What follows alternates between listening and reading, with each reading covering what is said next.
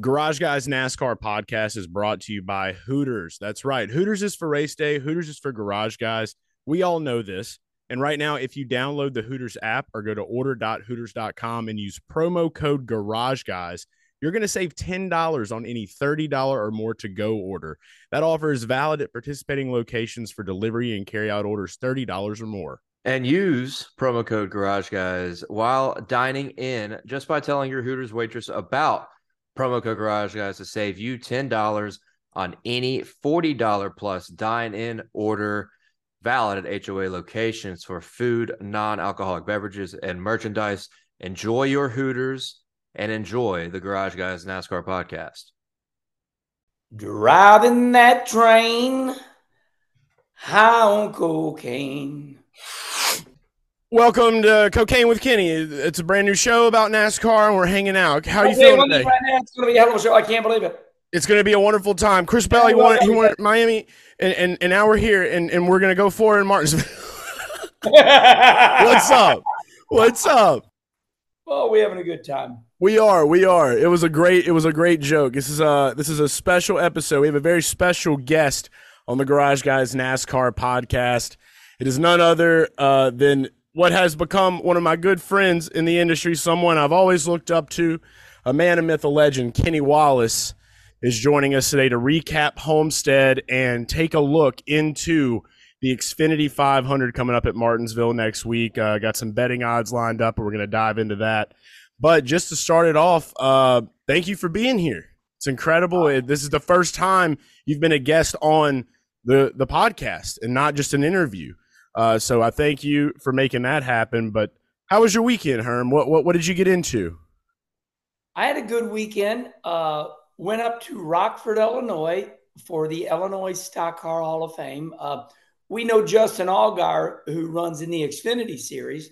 Well, his dad and his mom, Mike Allgaier, we call him Gator, and his mom, Dorothy, they got inducted into the Illinois Stock Car Hall of Fame because Mike Allgaier and Dorothy, they are Hoosier Tire Midwest. They're the largest tire dealer, basically, in America.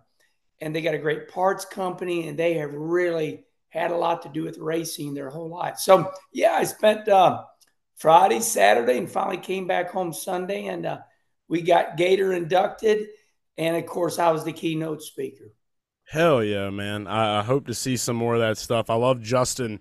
I actually have not went well on a bet yet. He made a bet with me at Bristol last year and told me that I had to buy these weird shoes that have toes on them, like barefoot shoes. This is really strange. Yeah. I never got around to it, but he's a character. I love Justin Allgaier. I love the family. So that sounds like a fun time. I was out in Homestead for the first time, went to Miami. That's a crazy track, man. Like when you're watching it on TV, you would never suspect that when you're overlooking it, it's literally just like the land of alligators. It's straight Everglades. And I never knew that. Have you ever, I mean, I'm sure you've been out there plenty of times. Have you ever encountered an actual alligator around that area? So I raced there a lot. I raced there the very first time it was open. Ralph Sanchez was the original owner, and that track was shaped like Indianapolis Motor Speedway. So I was one of the first drivers ever there. And anyway, I've been to Miami a lot, probably ran as many races as a lot of drivers, but you're exactly right. It's the Everglades almost. I mean, what do we call them? Airboats and gators. And I mean, it's not a big deal to see a gator. I mean, they're seriously, I mean, you're going to see way more gators than you are going to see bears out in the, wherever bears are from, the mountains in Tennessee. So you're going to see a gator before you see a bear in the mountains because they just roam around down there. You don't mess with them. Exactly. It reminded me of like the Bayou because like I'm from New Orleans. So I was like, I feel like if there was a racetrack in Louisiana, this is what it would be like. And the fan boat thing is big. You remember the movie The Water Boy? Mama was coming to the game. Just imagine just getting up. You can't do it. Yeah. I got to pull a Vicky Valancourt this weekend. You remember at the end of that movie, she was like, the score is going to be 32-30, and she was like, oh, he was like, that's very cute. She was like, it ain't no guess, that's what it's going to be. I got to do that this weekend with the picks. I had Christopher Bell to win the race, 12-1. No one saw that one coming. And then I also had Blaney and I had Reddick, and they all finished 1, 2, 3. So, damn, that's called the trifecta, my man. You should have went to Vegas. yeah, well, fortunately for me, I got the bets in before I left Louisiana, so it was great. So I locked that in on Friday, got on the plane, got there. We were there with Hooters. Shout out to Hooters, best in the business. We did a signing out there, met a lot of great people. So as always, fun weekends when Hooters are in town. So it was the last race for Chase Elliott to run the Hooters scheme. So we got to do that, and I think that this was definitely probably my funnest trip, easily my luckiest betting weekend I've had. We also had the Austin Dillon top 10. A lot of people got to cash in on that one as well. Did you, just getting right into it, with Christopher Bell winning this now, I think a lot of people probably had him in the back of their mind for Martinsville because of last season. But everyone's been talking so much about his performance on these intermediate tracks and how him and Adam, they weren't able to really connect it with the pit crew, the timing, and it just worked out this time. Did you see this coming, or a possibility of him getting a win at an intermediate track whatsoever? I think Christopher Bell has become quietly good. In other words, I feel like he's the second best talent in all of NASCAR. I think Kyle Larson is a God-given talent. I feel like Christopher Bell is right there with him. Kyle Larson just races everywhere, so he's got more chances to be legendary. Christopher chooses not to do that, and I believe that maybe Joe Gibbs is keeping him in the house and not out on the road, helicopters, airplanes, and I think Christopher's okay with that. But there's no doubt in my mind that sometimes we all forget that Christopher Bell is the second greatest talent, probably in motorsports today. Like I said, I'm repeating myself. When you go to the Chili Bowl to watch these legendary open wheel midgets, whatever it's going to be, it's always going to be Larson and Bell. And finally, I repeat that, it's come to NASCAR. It's come to fruition to where, Bell's team there at Gibbs has showed up. And, I'm not saying it does not surprise me, but it just finally has shown up. Yeah, that's exactly where I'm at. And you made some great points there talking about how Chris Bell hasn't ran any dirt races this year. And for me, I guess the feeling of betting on him this past week came from just seeing him and Larson challenging each other right there at the end in Las Vegas.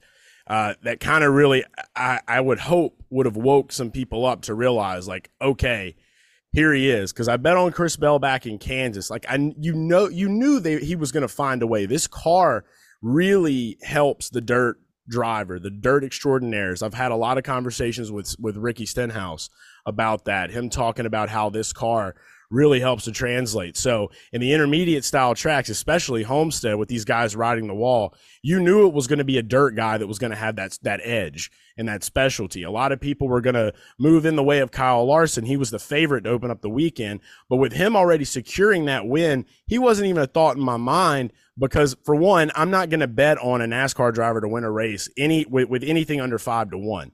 I feel like anything under 5-1, you're getting into F1 odds territory. And I try to refrain from that. I want the big wins. I want the big hits. So it's trying to find that guy between the 5-1, and the 15-1 range for me usually. And that's usually typically what you will see on average winning these races when you're looking at all the different sports books. And also Kyle Larson mentioned after the race, I think in his Las Vegas post conference, he made a comment about Joe Gibbs not letting Chris Bell run these dirt races. In the beginning of the year, I kind of felt weird about that, right? But I mean, obviously it took a season, but something came from it. And who's to say what would have happened if he would have been running? But you know how Joe has his game plan for life? I decided to petition for a Chris Bell game plan for dirt. How do we get Chris back to the dirt tracks? Because I feel like if he can push through and power through and win a championship this year, I feel like Joe's got to give him a little slack. He's got to let him get back out there and run a little bit. I don't know. So I was at Dover in the hotel casino right off the back straightaway at Dover, and I was playing blackjack with Kyle Larson maybe 5 years ago.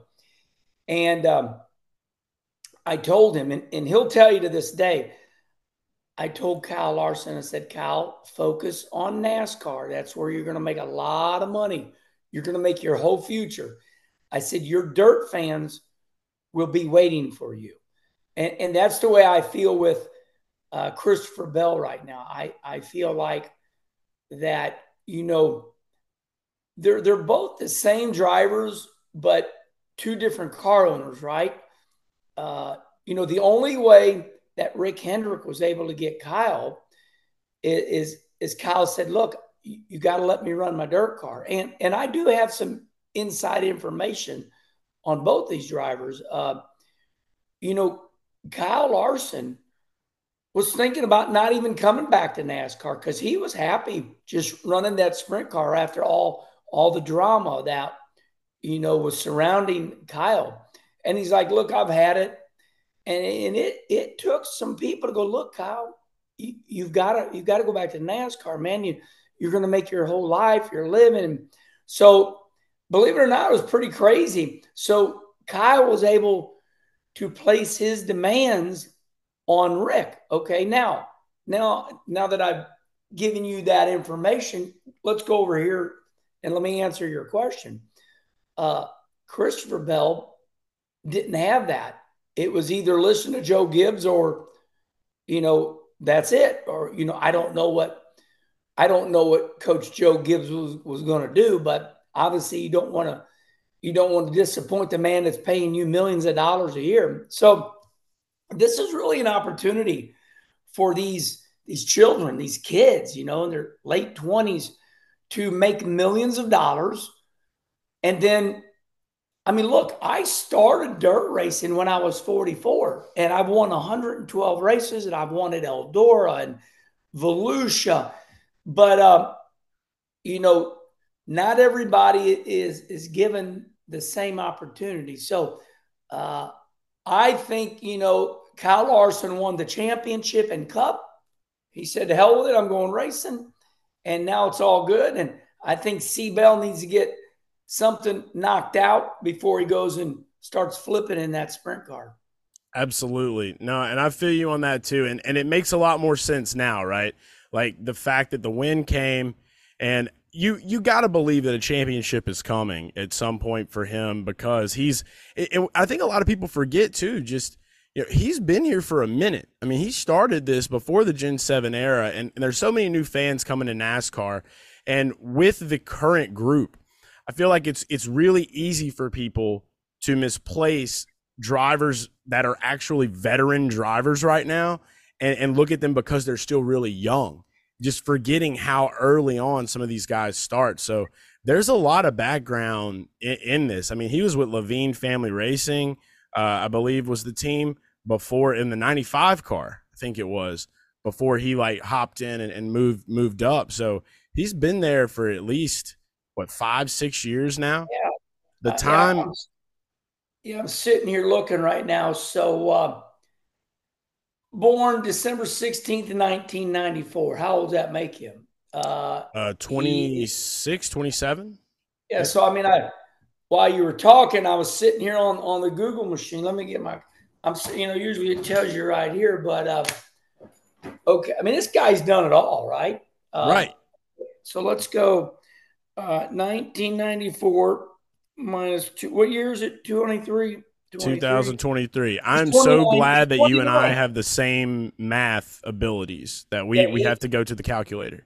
Yeah, he's 29 years old. This guy has done it all, right? Yeah. It's ridiculous. He doesn't look 29 at all. He looks really – he looks like he's – He's got that Casey Kane skin, don't he? Yeah. He needs to be the one doing the commercials with the hot moms. You remember Casey Kane was big with that. Oh So yeah, maybe yeah, we'll look for that. yeah. No, I hear you loud and clear. I guess sometimes I worry. First of all, I really would like to see Christopher Bell win the championship. That way, it's done because something in my crawl makes me think he could be that greatest driver like Mark Martin to not win the championship, kind of like Denny Hamlin. I mean, how many drivers in NASCAR Cup right now are the greatest drivers that have never won the Cup championship? I think of Mark Martin. Christopher Bell's been here a little bit now, but uh, Denny Hamlin. So we got Mark Martin, Denny Hamlin. I would like to see Christopher Bell win the championship. And I know Denny Hamlin. I know Mark Martin. I mean, these guys are great. I mean, Denny's won 50 something races in the Cup Series alone. These guys are so good. But these damn championships, man, here's the way I feel about championships: they're meant to be. They should never define you. It should never come down to, well, he's great because he won a championship. It should just be, man, he's in the NASCAR Hall of Fame because this guy won 50. I mean, Denny Hamlin is automatically a a Hall of Famer because look at his damn stats. And Mark Martin's already in the Hall of Fame and he didn't even win a Cup championship, but they're champions. So I mean, as we talk about Christopher Bell, and that's who we're talking about, I'm thinking, I'd like to see him win that championship so he doesn't have to deal with, all that. No, absolutely. And look, the thing about the championship is that it's a format. It's subject to change. You've seen all these accounts coming out now talking about the Winston Cup standings. Then you had the Chase for a while, and now you have this new format as well. And a great story that I just heard yesterday. The guy, my studio doubles as a dirt race shop for my good buddy Cody Barber. Hell yeah.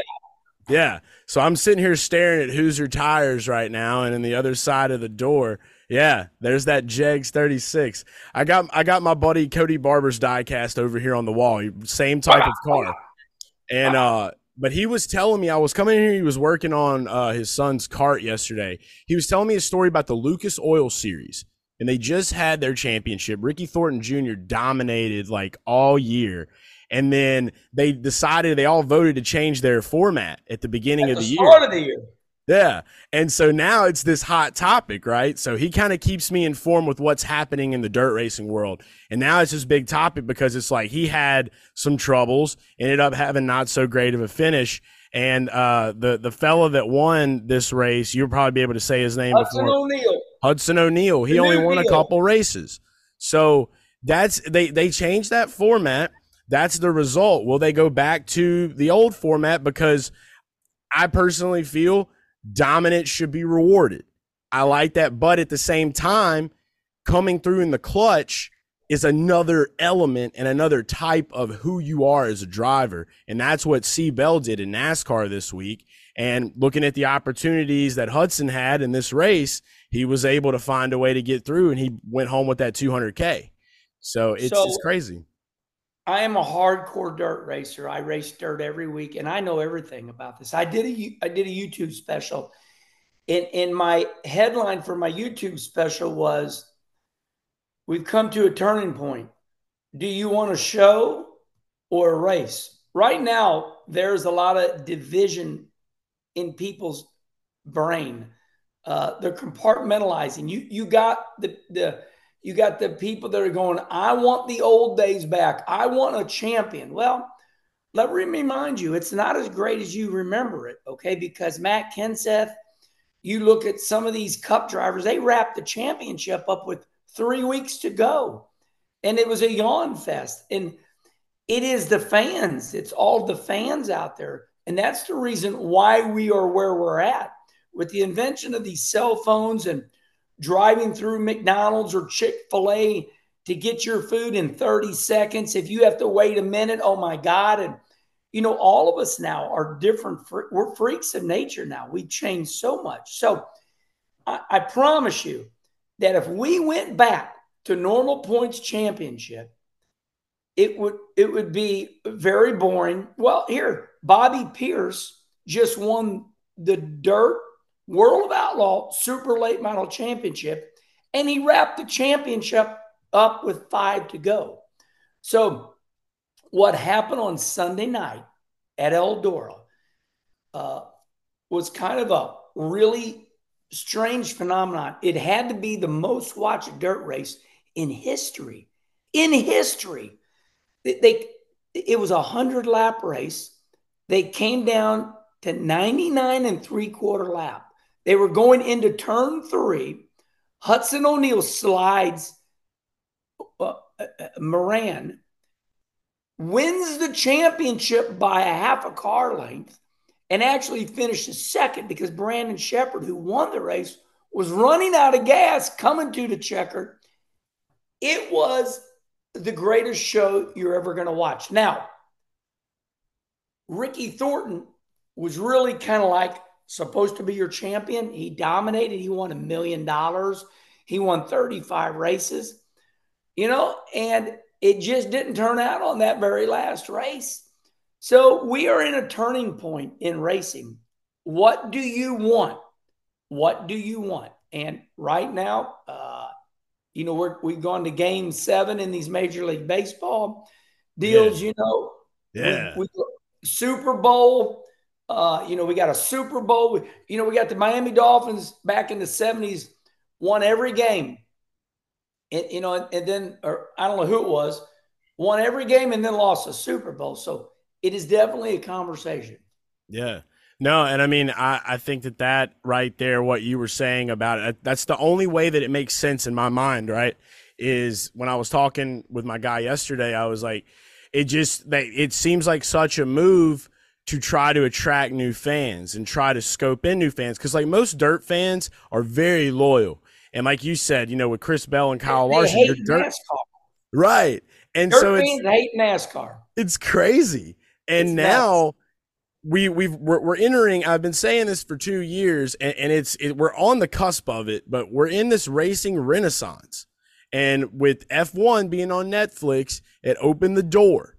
And now you got a NASCAR show coming to Netflix. More people that are into pop culture and entertainment, movies, they're finding their way in. And Netflix is doing a great job with sports right now, trying to help to build those bases. And so racing's right there with everything else.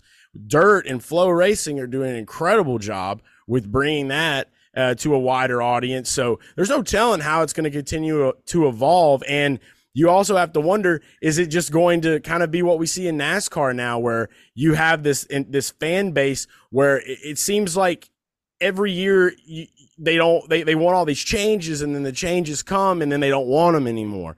And then I feel like NASCAR is in this spot where they listen to people too much. They listen to Twitter too much. They listen to these things. Fans don't know what they want. They think they're smart, but they're not. Right. I mean, and I don't mean that mean. Okay, what I mean is they don't know what they want. They're fans. They're not. Right. They're not in the trenches. They're not in. They don't see what everybody says. They're just thinking about themselves. But what we got right now is because that's what the fans wanted, and NASCAR listened to them.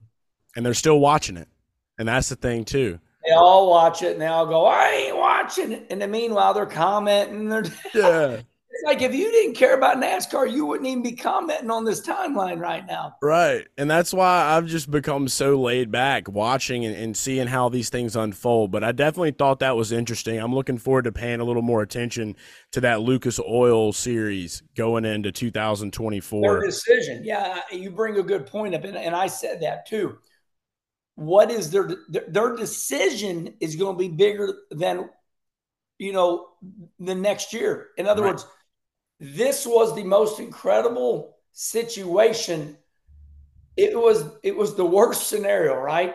Where a man wins 35 races, has this phenomenal year, and everybody's going, if Ricky Thornton does not win the championship, it's going to be devastating. It's going to be a kick in the gut. And like lap 8, he wrecked out. And, the format really didn't do that. Ricky's a good person. I like him. But now you're right. So we're going to be waiting to hear. They'll probably have their banquet, or they'll announce it at their banquet. So we'll see. Yeah, we'll be tuned in either way, and we'll be keeping up with it on the Garage Guys Report live show as well. So the motorsports news for you, we try to talk about all the different forms of motorsports on that one. But getting back into NASCAR now, kind of looking at this championship picture after Homestead, Denny Hamlin was the one driver that I had that didn't finish inside the top 5 as one of my bets. He was one of my early picks. I really feel like Denny has turned an interesting leaf this season, where this is the first season that I truly believe he might win a championship. It seems like his confidence is at an all-time high. He's embraced this what some may call a villain role, but really I think he has just become in touch with himself through him having a media platform. The more talking you're doing, the more you're communicating, jogging thoughts, you're able to really kind of develop a picture of who you are as a person and what you like. And it makes it easier to really portray that to the people. So Denny's trajectory this year has been amazing to watch. Like he's really kind of come into his own and realized like no one is doing these things in this sport. I'm going to take it into my own hands to do this and drive this in a way where it can be kind of like this "are you not entertained" area. Bristol was a big one where he showed that. So now that we're coming up to Martinsville, he had he slaps the wall in Homestead. He had a good car, and I really thought he was going to be able to make something happen with it. Broke something in the steering. Not his fault. Steering broke. We still haven't found out what broke. It's the cards he was dealt, and I didn't know that fact. So that is something, because I remember I was sitting up in the box, and we were looking at it when he was coming around. The caution came out. I thought it was something for Brad K because he was just tailing at the end, and I'm like, what happened? And then I see Denny going on pit road, and I'm just like, holy shit. Like, it's not what you want at all in that situation. His crew chief, Denny Hamlin's crew chief, Chris Gabehart, said, the tire is still up. There's nothing wrong with the tire. Something broke in the steering. And I'm like you. I want to find out what. And this is where we get down to who's going to win the championship. Well, hold on. 2 years ago, looked like Kyle Larson was going to lose the championship, but he had the best pit stop. And the pit stop got him out front, and he won the championship. So, as you're talking right now, did the broken steering part, has it ruined Denny Hamlin's, year? We don't know until Martinsville's over. Right. Same thing with Ricky Thornton talking about that. That's the hand you're dealt sometimes, and that's racing, right? It's just trying to figure out day by day, week by week, getting your setups and everything else. So Christopher Bell, Kyle Larson are both locked in right now. After this race in Homestead and the points, William Byron and Ryan Blaney are sitting above the cut line. Had a really interesting talk with Ryan on Saturday at Hooters. Him and I got to sit down for about an hour. And I told him, and I was like, Ryan, I had a dream. You were doing donuts. He's skinny, ain't he? Who was that? Ryan Blaney's skinny. Yeah, I feel like he's kind of average. He eats a lot though. He was at Hooters. Him and G were at Hooters when Chase was doing his signing. So him and I are sitting on the side. I mean, he had a whole thing of nachos. He was going down. Like, we were sharing shrimp, the buffalo shrimp. We were just having a ball, just talking it out. And he had a great race. He's the only guy with Penske right now. So they're going to load him up and give him their best week in and week out. He's never won a championship. He's in a great spot right now. William Byron is as well. And you talk about pit stops. I feel like as far as the pit crew as a whole, Rudy and the boys, they've been phenomenal. So I think that we're going to get a first-time champion this year, without a doubt. That's how I feel personally inside. I know Kyle Larson wants to dominate, but I just personally feel like the tide is pushing in an area, and it's still really wide open. Here's the way I see Martinsville. As you said, Kyle Larson, Christopher Bell locked in.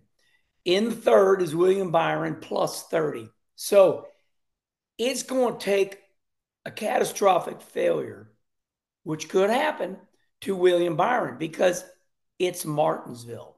Martinsville, anything can happen there. Hell, if you go down a lap or two, but 30 points is a lot of damn points, man. That's a lot. That's almost a whole field.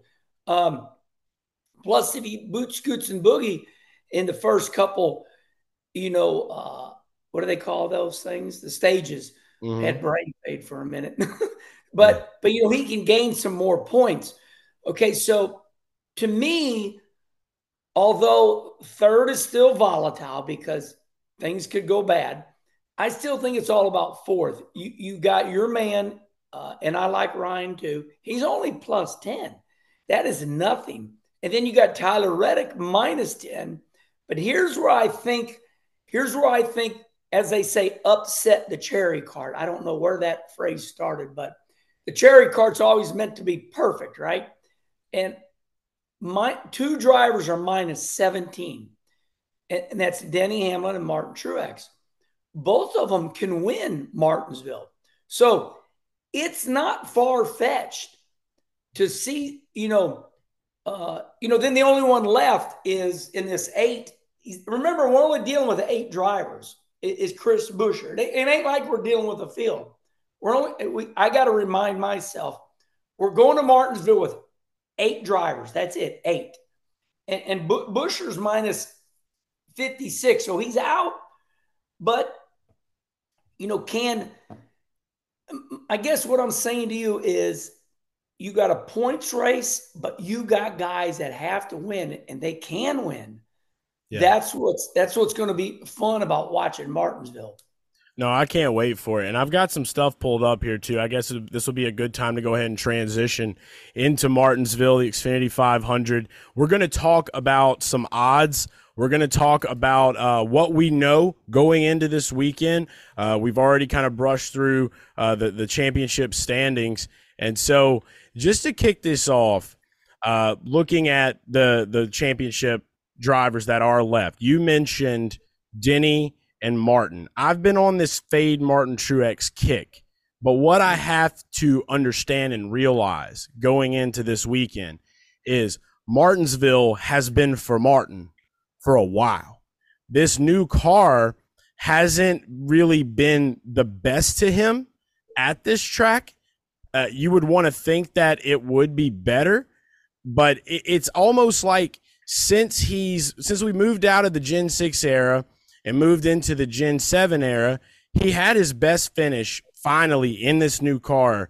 Earlier this year, he finished third after starting in fifth. Toyota's been pretty good here. Denny Hamlin as well has shown that he's pretty good, and he's hated at Martinsville. I don't know why. Everybody hates him at Martinsville for some reason. The fans, they booed him. I'll never forget the year that Alex Bowman, got into him, spun him, and then he went from that going to block him from his burnout. That was just an all-time moment. And so I can't deny that Martin's good. Now, if for some reason there's rain on Sunday and this race is pushed to Monday, it is a godsend because Monday is for Martin.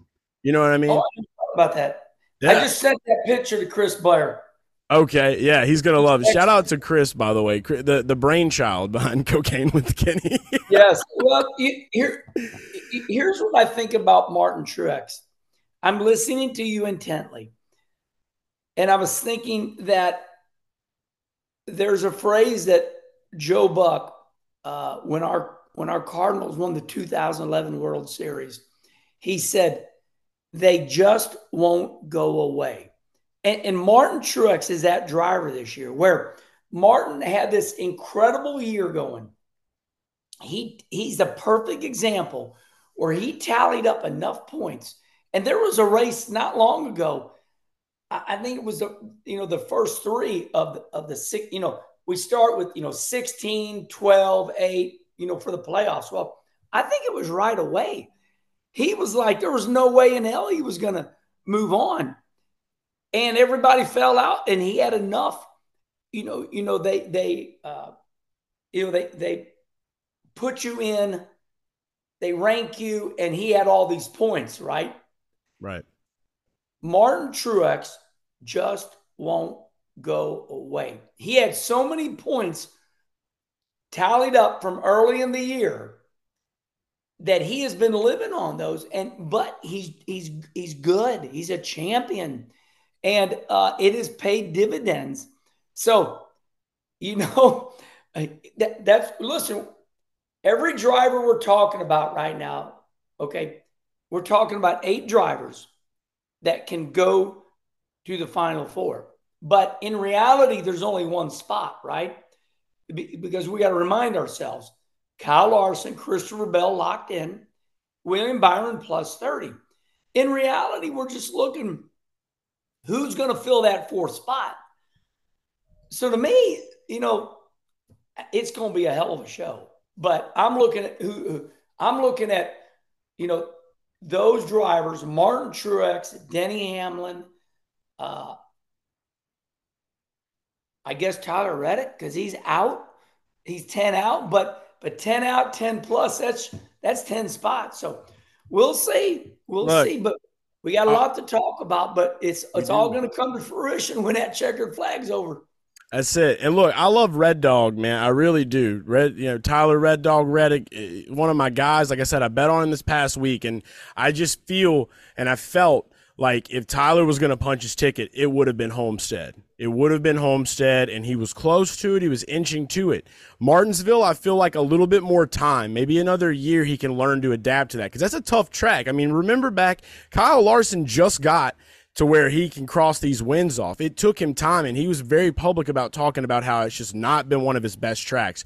You got to be a driver's driver to get out there and master that thing. So to see Martin Truex go from what he did for the majority of his career, being really good at these intermediates, and then really molded his craft more to a short track racer. I can talk all the shit I want to about Martin. I love Ryan. Me and Ryan are good buddies. The Dover win was magical for both of them this year. It was fantastic. So Martin Truex Jr. is opening on Caesars at 9-1. He's also over on BetMGM right now at 9-1. So he's right around 9-1, maybe 10-1. I don't think that is a bad bet based off of what we know. He's 10-1 on Bet Rivers. That's probably where I would take those odds. And I feel like you can't ignore it, because you got to win. And that's the only mentality you can have. This isn't about like, let's look at our points until stage 3 comes and then James Small has to make calculations. You got to be mentally going into this thing. I'm going to win this race. If Denny gets in my way, he's not my teammate at that moment. I'm getting around him. I'm going to push it through. And I guess that's kind of where I am. Does Martin Truex have the balls to do those kind of things if he's put in those situations? And that's my only questioning. Listen, by the way, I just put on Twitter. Can you read that? Isn't something that Chris Bell did not win Miami ripping the lip, he ran through the middle. Yeah, you would think he would have ripped top. You would think he would have ripped top. He ran through the middle the whole damn race. And believe it or not, that's the sign of a dirt racer. Mopping the dirt track up, finding, where the moisture is or the best grip. So here's what I think about Martin. Wonderful man, quiet, different, kind of Terry Labonte style, Iceman, cold water in his veins, all that drama. But what's the number one thing that I've been hearing? I'm not going to question you because you might get it wrong. The number one thing I keep hearing is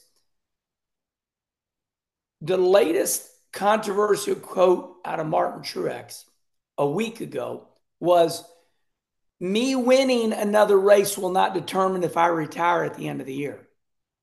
So I know he's a champion. I know he's a winner. I know he can compartmentalize, but I keep hearing that he's still thinking about retiring at the end of this year. Now that's what I read. So, I mean, we can Google that. Yeah, I'm not 100% sure. The last I heard, he was already saying he was coming back. When did he say that? Somewhere in the middle of the year. It was very quiet, and it was just like, keep racing. I just seried that. Yeah, we got to get the scoop for real on this, because it was that's another thing. That's an element about him, right? He's so quiet. It's so you don't the news doesn't hit. Returning to Joe Gibbs Racing for 2024 NASCAR season. Amid rumors that he could possibly retire, the 2017 NASCAR Cup Series champion has signed a contract extension to remain the driver. You're right. So I guess what I read is that winning uh, would not make him. I'm coming back. Yeah. So when did Yeah. he say that? That's literally August all he 5th. said. I think it was after Dover because, like, he August 5th. walked into because it was a video. Bob Pockers had it, and he just walked in, and, like, Bob asked him. He just looked, and he was like, yeah, I'm coming back. And then he turned away and walked off, and that was how he announced it. Let's listen to it. He's so, like, that is the one thing I do love about Martin. I mean, I kind of have a bit with him, like, how I just, like, fuck with him, but, like, he's so psychologically free. And I think that is an element you have to love about him, right? Listen. You have a decision for us? I'm coming back. I'm coming back. Yeah. Just because I want to. Because I want to. He doesn't give a shit. And I love that. I missed it because I'm too busy with life. I tell you, you got to, defending myself, if you're not up on, if you don't pay attention to NASCAR every day, you're going to miss it. Mm-hmm. And even when I was doing, Fox Sports for 15 years, you had to stay on top of it. It's tough, hard. dude. It is hard. Yeah. Life gets in the way, man. I mean, I got a wife and I got an 8-year-old son at home. And I'm doing this. Yeah. Like, if I don't glue myself here in the daytime and get on this computer, and that's why I really started the Garage Guys Report, which is my new show that still we're kind of evolving, is because I am making this a media outlet, a news media outlet for multiple forms of it. And so that keeps me plugged. So August 5th, he said he's coming back. So August 5th, September 5th. Yeah, he said it 2 months ago. It wasn't your traditional thing. It was just like, he's just nonchalant. Like, yeah. Yeah. Well, so, I mean, I was wrong right there, but it wasn't a deal where I was trying to prove I was right either. So no. We're just talking, baby. Martin's coming back, which now that changes the way I think. Oh, okay. And here's why. Because now he's got that out of the way. I always thought that was bothering him. And it was weird because, like we just said, all year long he's dominating. He's got all these points racked up. And now that he says he's coming back, here he is. I mean, I kind of think he's just been hanging around. But, boy, damn, he's quiet. He's another quiet one, you know? That's what I'm saying. He is like that's why I feel like he's just so mentally detached. He can turn it on and off, and that freedom can allow you to really just like manifest good results. So, who's to say, but I will say that going into this weekend, I've got to take a pause off of this whole, Fade Truex bit that I've been doing. I've been right all up until now, but this is a weekend where I really have to stop and say at 9-1, I don't think it's a bad bet. So I would lean towards him. Talking about William Byron, I don't necessarily think William needs to win. Like you're saying with the points, I feel like Rudy and them should just be focusing on a top 5 finish. If they can do that and they can keep that car nice and clean, not be super risky, they can have the great stops, because Martinsville has just proven to be a race off pit road. You got to get a good qualifying position yourself well with where you're stopping, get in, get out, and that's how you're going to win that thing. So, and that's with this new car. And so until something changes and develops, we're not going to really see anything different. You got to have that mindset with it. Who has been good at qualifying at Martinsville? Stewart-Haas Racing for some reason this year. And none of their guys are in the playoffs. Kevin Harvick's in a retirement year. He was up front earlier in the year leading it until he had that bad stop. Could we see a sneak attack from Kevin Harvick this weekend with SHR having the good qualifying? And right now, Harvick, if you really are a Harvick fan or a Harvick believer or believe that Kevin Harvick could win in a retirement year, I think that his odds right now on Caesars Sportsbook, he's sitting at 18-1 to win this thing. I could see a Ford winning this race. And I could see Chris Buescher. I'm going to give him my lock bet for this race when we get done talking. But with SHR being so good with qualifying, Ryan Preece getting the pole earlier in the year, is this maybe a last chance effort now that everyone's kind of like laid off of the possibility of Harvick winning, for him to just come back up and do it and get a one last clock? kind of like a lot of guys have done. Like Jeff Gordon was one that did it in his retirement year. I think it could be a cool story. As we talk, I'm very engaged in what you're saying. So when you start talking, I immediately get on and try to find some information. And I love that about you. I'm going to tell you, have you ever looked at Kevin Harvick's stats? They are they're mind-boggling. He's that friggin' good. I mean, incredible. This guy has won so much in Cup, Xfinity, truck. Actually, I'm just scrolling and scrolling. I'm trying to find it. I saw it, and I just couldn't believe my eyeballs. If you look at Kevin Harvick's career stats, they are literally jaw-dropping. You're like, how the hell? I didn't know he won. I mean, he won a lot. But when I say a lot, I'm saying this guy was well up in the 50s, 50 wins in each division. It's nuts. So yes, and he's had a storied career, right? He wins the race at Atlanta by a nose when we lost the great Dale Sr. So, let's look at it right here. So, Kevin Harvick.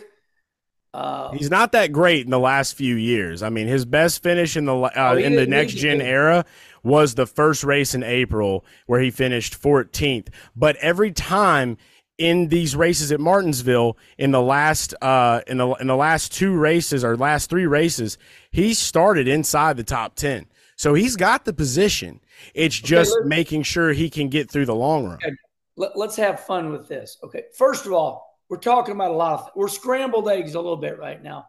I want to say two things, then I want to go to the Kevin Harvick stat. Number one, okay, I'm going to go with Larson and William Byron to win the championship. Got it.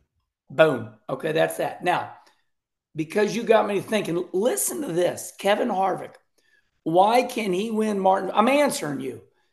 You're the one that started talking about Harvick. Okay, listen to this. NASCAR Cup Series career, 803 races. Now listen to this. 60 wins, 6-0. 442 top tens. Okay, now that's just Cup. Yeah. As my voice squeals. That's just Cup. I mean, that guy's got 60 wins in Cup. Now hold on. Xfinity Series. 47 wins. Where's your calculator? I'm going to pull it up. We're big math boys today. Oh, we ain't done yet. Truck Series, 14 wins. I mean, my Lord. I don't care if he's only won one championship or not. Okay, let's go. 60. Here, let me clear my calculator. 60 plus 47 plus 14. 121 wins in the highest divisions in America. NASCAR is the highest form of motorsports. This guy, when he goes into the Hall of Fame, I'm sitting here reading the stats. Okay, you know, sometimes people go, okay, you've done it all. Yeah. No, seriously. This guy seriously has done it all. Daytona 500 winner, Brickyard winner, Coke 600 winner. I mean, he's crossed the books. He's done it all. Isn't it something how we forget in life how great somebody is? That's the memory span you were talking about. How everybody 7-second attention span.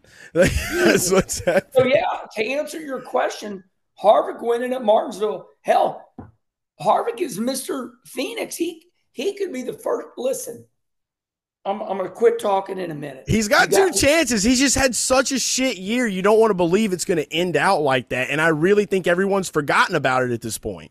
And so this is the perfect time to strike. Yeah, and you know what else we forgot? Kevin Harvick has the greatest record in the history of anybody at Phoenix. Nobody, I'm going to say this slow so I can hear myself. Everybody that has won a championship in the new Cup format has won the race. Okay? They have won the race.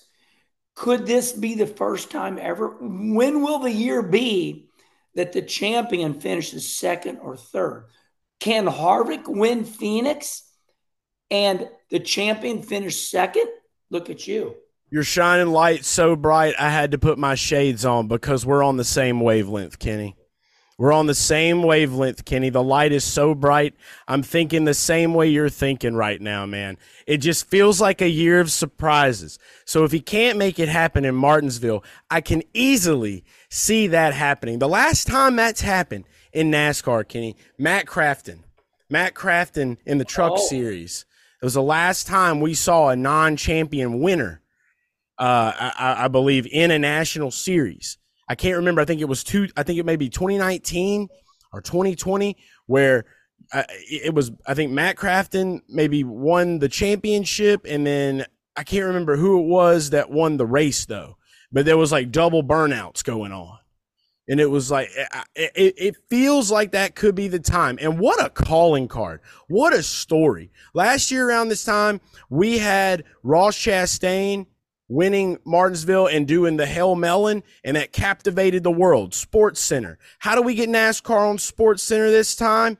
Kevin Harvick with a walk-off in a retirement year. When's the last time we've had a good driver do a walk-off or just win in a retirement year? I want to say Jeff Gordon at Martinsville was really the last time we've seen it. Since then, it feels like everybody has just had shit years in their retirement year as far as their production, as far as being able to win these races. So at 18-1 this weekend, and who knows what the odds will be for Phoenix, I'm probably going to just have a little something on Kevin Harvick just for the sake of that argument. 9 wins at Phoenix. The most of anybody, leads in all categories. He's the greatest of all time at Phoenix. But listen to this. You bring up the good point. Okay, the last win for Harvick at Phoenix was April 22nd of 2000. God, is that right? No. Which year are we looking at? Let's see. Hold on. No. I'm way wrong. Hold on. I was reading backwards. That was his. Okay. So his last win was 2018. But since then, listen to his finishes. Okay, since March 11th, 2018, here's what he's finished at Phoenix. Listen, 1st, 5th, 9th, 5th, 2nd, 7th, 6th, 8th, 6th, 5th, 5th. And there it all is. There it all is right here. Hell yeah. You go to, I just pushed in driver averages. I live, like a lot of people use Racing Reference. I love driver averages. I've been using driver averages since I started doing NASCAR DFS. It's just like it's home base for me. So I love that site that you're on. I'm on that exact same site right now. My God, he hasn't finished. Okay, Harvick has not finished out of the. Holy crap! Isn't it amazing? He has not finished out of the top 10 since 2013. Yeah. Where he finished 13th. It's a lock of the universe for him to get a top 10. That's nuts. At that track, man. Like I can't tell you how much money I've made off of Kevin Harvick top 10 in Phoenix. We just need bullshit of that. He's good there. Hell yeah. So that's what I'm saying. Like maybe a little bit this weekend. I'm definitely going to throw a little bit of money on Kevin Harvick.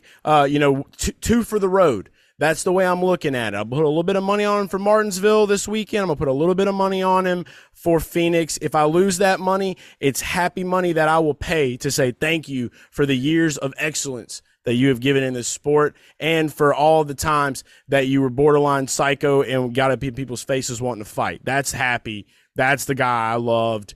That's the energy that I come for.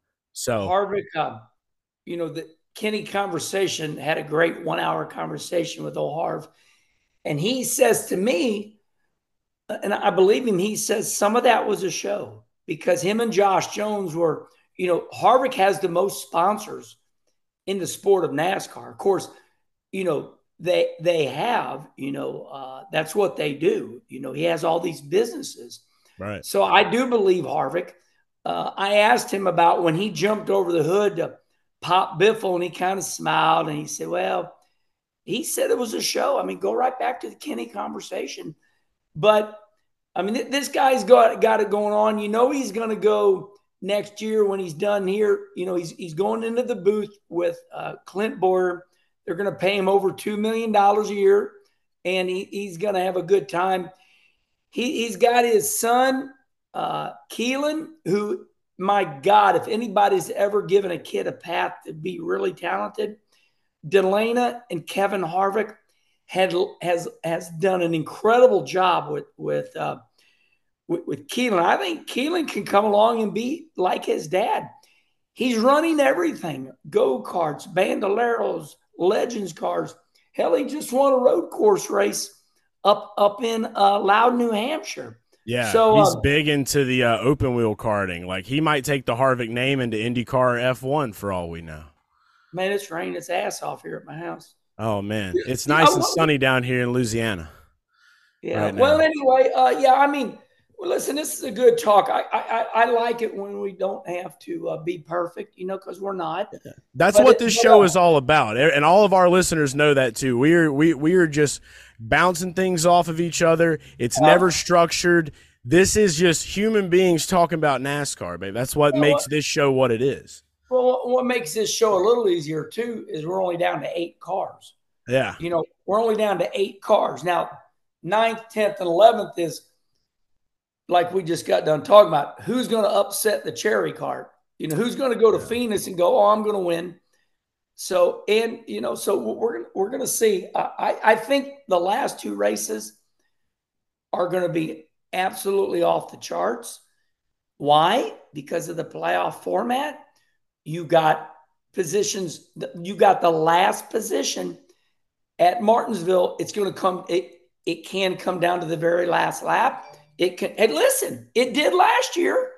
Watermelon Man got into the last spot on the last corner and shocked the nation with riding the wall. Now they had to make a rule for him, so they couldn't do it again. Here's what's nuts about this. They deemed it illegal, right? NASCAR did. Can never do it again. So what's NASCAR doing on all their social media channels yesterday? They're promoting him riding the wall. Right. What am I missing here? I know. They better be cutting him a check, a fat one. That's all I got to say. As my mama, Judy Wallace, would say, don't insult my intelligence. So my 20-year-olds who are in charge of social media there at NASCAR, they're putting up everything yesterday of Ross Chastain riding the wall. They're promoting it, but they made it illegal. So you can't promote something that you cannot do again. Yeah. I don't know. I don't understand that one. I'm arm in arm with you, man, because it's hypocrisy is everywhere. But I mean, that's a brain buster. I will put it that way. But I mean, you know why they're doing it, but it just makes zero sense. And to me, that's what's exposing just how cringe this system maybe has become. Yeah.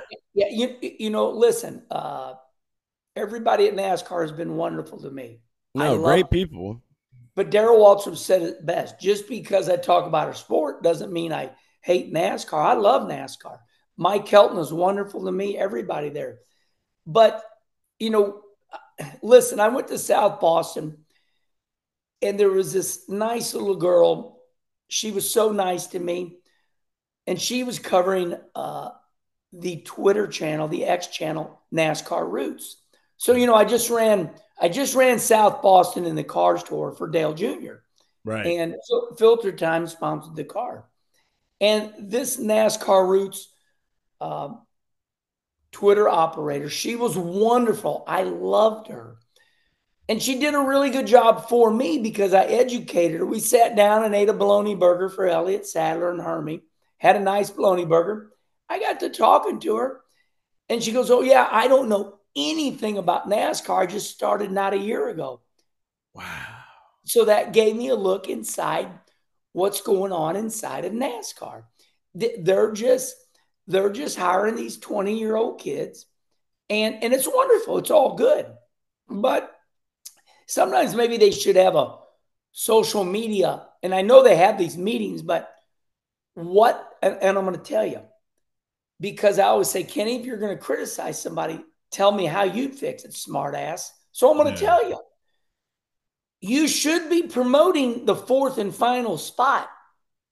And you should be dreaming up, how do you, that last spot. You cannot promote riding the wall when it's illegal. You can't do it. So the fourth and final spot, something of that nature.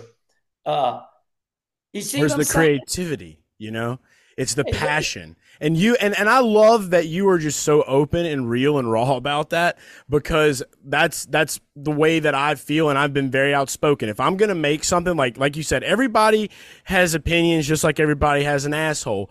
What we say is no different than anybody else in the world. It's just what we feel. But when you see some truth and people can really take a step back and look at that, you have to agree with it. I love where you're going with it. Your approach to the fourth spot, it's just making more creativity and making sure hiring people that have the passion for the sport. Looking at maybe on the interview process, how long have you watched NASCAR? Imagine that office being filled, because I've been there. I've worked with NASCAR. We had a very short stint there, and it didn't last long. But I will say the majority of people that are in that building are, college degrees, and that's about it. And you have some that love NASCAR, and some may be looking to go to the NFL or the MLB or the NHL. They're using it as a platform. How are you ever going to empower your sport when you're looking at things in that light? I just don't get that part. Yeah, well, it was brought to my attention on Twitter, X. Let me read it to you. I got it right here in my snapshots. That's the reason I can bring it up so quick. Yes, sir. Let me see here. Where's it at? That ain't it right there. Hold on. Come on, Herman. Find it. We're on a damn talk show. Come on, Herm. I actually just read your story about how you got that nickname. I've always loved the nickname. And then finding out how you got it was pretty cool. I didn't know you were a bad Leroy Brown. I didn't know you liked to be a little scrappy back in the day. They hated my dad. They hated my dad. He won all the time. So I cleaned my phone up a lot. I must have got rid of it. But somebody came on Twitter, and in a kind of a funny way said, "Well, look at this. Let's take you back to last year at NASCAR race at Martinsville, and let's promote something that has been deemed illegal." So it wasn't my ideal. I thought, but I didn't even think about that until you brought it up. Yeah, well, so anyway, I don't want a checkered flag or a cookie or anything. I'm just saying. No, it makes sense. Here we are right now talking about Martinsville, and the storyline is that fourth and final spot, and who's going to win the race that's not in, this top 8, or who's not in the top 4. So does somebody outside the top 8 win? Does somebody outside the top 4 win, like a Denny Hamlin or a Martin Truex or a Tyler Reddick? Buscher. Has Buscher won Martinsville? I think he has. I don't think Chris Buscher has. He's had his most wins in his career this year for the first time. 3 wins, Daytona, Richmond, and Michigan. He won the Pocono race before that. He had won a race at Pocono but it was under just circumstances where it was like the fog race, I believe it was. Chris Buscher, though, I just want to give this one out. My lock for Martinsville, my lock bet is on Bet Rivers. Chris Buscher for a top 10 at plus 135. That is my lock for this weekend. He hasn't had the best results at this track, but he qualifies in the top 10. He has done that. So I know that he has got a spearhead. This is his last chance, last opportunity to really be the biggest story of the year. If he's able to clutch win this race, he can do it, but it is going to take making sure that everything is perfect, Brad making sure that if there is any slightly better differences on his pit crew than Chris's, that needs to be restructured because it was a little lopsided in Las Vegas. It looked like Brad was having way faster pit times than Chris. And if you've got your best guys in that situation, you got to make some rearrangements. I'm not saying that he didn't or he did. I'm just saying that's what was factually showing up on the data. So Chris Buescher has an opportunity. I think it is a mortal lock that he will be in the top 10 at plus 135. Bet Rivers. You can lock that in now. But as far as a win goes, it really is just going to come down to executing those pit stops because I do think that a Ford has a shot, which is why I am leaning Blaney. And I'm also going to have to say I'm leaning Truex a little bit now. Bell is another person that could get it done. But let's stick into Buescher. I want to hear your thoughts on Chris. And I want to hear, this has been the year where you didn't expect it to come. And I'm looking at 2024 to be I really think that Roush is ready for a championship after this year. I feel like they can have a lot that they take away from here. So if they don't get it, it's fine. And I don't think they're going to have much pressure because I don't think many people saw Chris Buescher being at this spot right now, regardless. Well, first of all, Chris Buescher winning Richmond was a shock. That was a big deal. 80-1. 80-1. And we had people bet that and make just tons of money this year, Kenny. Yeah. It was insane. So that gives you an inside look what can happen with this new next-gen car. And, I mean, listen, the story in the garage area, and even my brother, Rusty Wallace, said one thing that this new next-gen car, it has equalized everybody. So in other words, years ago, you thought these drivers were the most talented drivers. Number one, they are, but they found the very best rides. So years ago, say 4 or 5 years ago, those teams built a superior car. And therefore, Michael McDowell, Ross Chastain, Chris Buescher, they were not going to win years ago. Right. It was about money. They were not going to win because their teams could not build a superior car. Nowadays, everybody goes and buys the exact same car. And now you got Chris Buescher winning. You got Ross Chastain winning. You got Michael McDowell winning. You've got people that are now showing up. So Chris Buescher and Brad Keselowski, what do we call it? Roush Fenway Keselowski has been saved by the new next-gen car because now that has brought them, they got exactly what everybody's got. They don't, everybody's got, listen, I went there. I watched the cars be built. I was in Charlotte 2 weeks ago where they build the cars. Now they build them in Michigan and they also do a lot of lighter work in North Carolina. I walked in there. Everybody's got the same damn car. Now there are some small adjustments, air pressure, wheel weights, but you're not going to create a piece. And I believe that's where Buescher, and that's why he has showed up this year, because he's always been a good driver. And now he got same cars as everybody else. So Buescher winning, if Buescher wins Martinsville, you just go, oh, he won Martinsville. Because they trained us now. They trained us.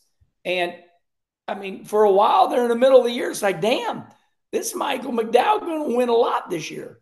So that's just what is going on with this new car.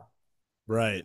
And I love it too, man. Like I was saying, talking with Ricky Stenhouse, he's become one of my good buddies over the last few years, and him talking about how it really helps with the dirt guys and how it's evolved in that. It really just brings the driver to the surface.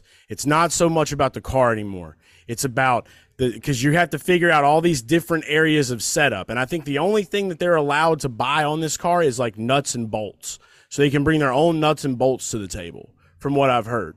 I don't really think that's making much of a difference. And I think why we saw a lot of the tire problems is because they were playing around with pressures.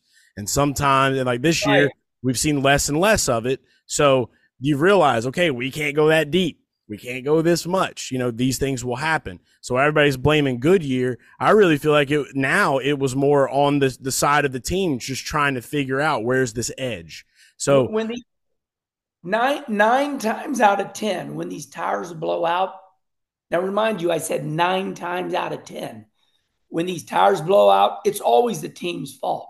Because what happens is Goodyear goes, okay, you have to run 36 pounds of air in the right rear.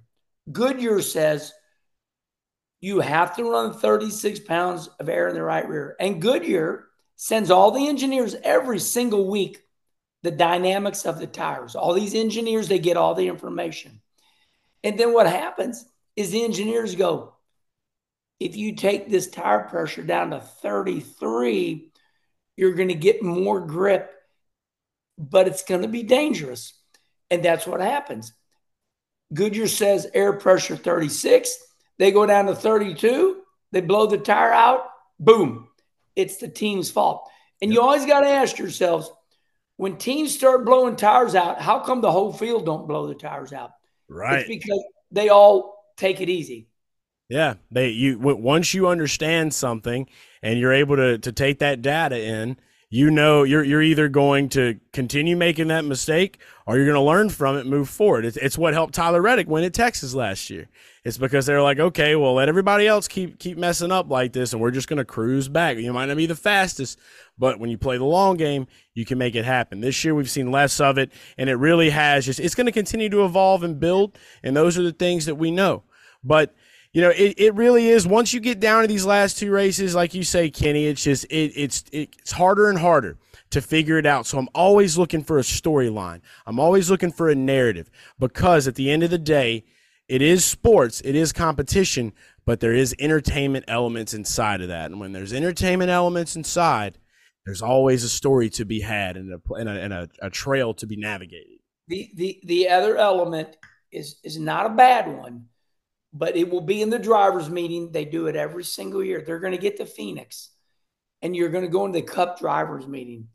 And the president, Steve Phelps, somebody at NASCAR is going to stand up, and they're going to go, okay, gentlemen, our 4 drivers in the championship today here at Phoenix are fighting for a championship. You do not want to be that driver to go down in history that you ruined this driver's chance.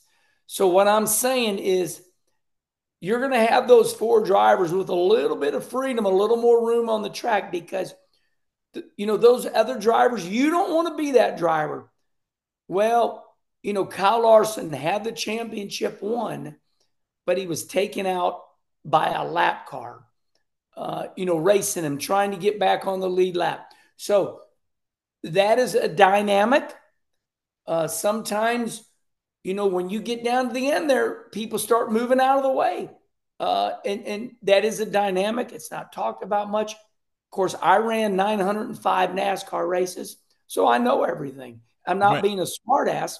I know what's going on, right? I'm jaded. I know too much. It's the real information you're getting right here. But that when you get to watching that race at Phoenix, and all of a sudden you see cars moving out of the way, and you're a fan, you want to see a jam car. You want to see a lap car create catastrophic situation.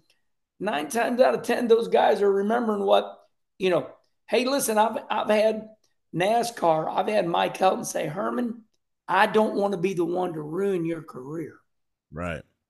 NASCAR can ruin your career. So you're going to play by these rules. You're going to make asses out of us. So, and you can see what's been going on with this new world that we're living in, that you better play by the rules. Yeah. Look, trust me, if there's one thing I can say, I have learned a ton. We're going to close this out. I just wanted to say thank you. I wanted to say thank you for being here. This has been good. This has been good to kind of jog and throw these thoughts around. We got your picks. William Byron, Kyle Larson to win the championship is what you're rolling with. This weekend, we talked a little bit more leans. You can find my picks on Action Network. Make sure you watch Kenny Conversation on YouTube. Download the podcast on Spotify, Apple Podcasts. Always has great talks, great people. One of my favorite human beings in the world right here. Can't thank you enough. This has been the Garage Guys NASCAR podcast. We will catch you this weekend to update you on odds when we go to Martinsville. Take care.